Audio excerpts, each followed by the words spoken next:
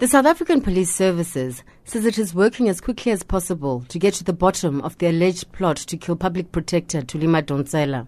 Madonsela told the Sunday Times that on the 1st of April, she received an SMS informing her of a plan to arrange what would look like a car accident next month. She has since lodged a complaint with SAPS, having been advised to do so at the time by Western Cape Safety and Security MEC Dan Plato. Spokesperson for the Priority Crimes Investigation Unit, Hangwani Mlaudzi, says an assessment of the threat to Madonsela is proceeding, saying the allegation surprised even the acting National Police Commissioner, Khumutso Phahlane. It does not necessarily mean that we're not taking this matter serious. We are taking it serious, but I think what is critical is to make sure that we satisfy ourselves with the information that has come forward, with the allegations thereof, and also make sure that she gets the best possible protection there is if it's found that this matter is serious.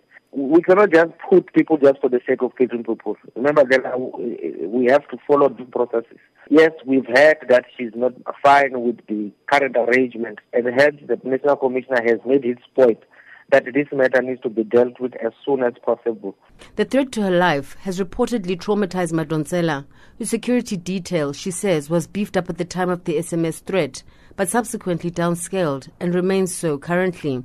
The claims of a planned hit have highlighted the dangers involved in working the Public Protector's office, with spokesperson Kgalelelo Masibi confirming that other officials have also faced death threats, especially those working on high-profile cases.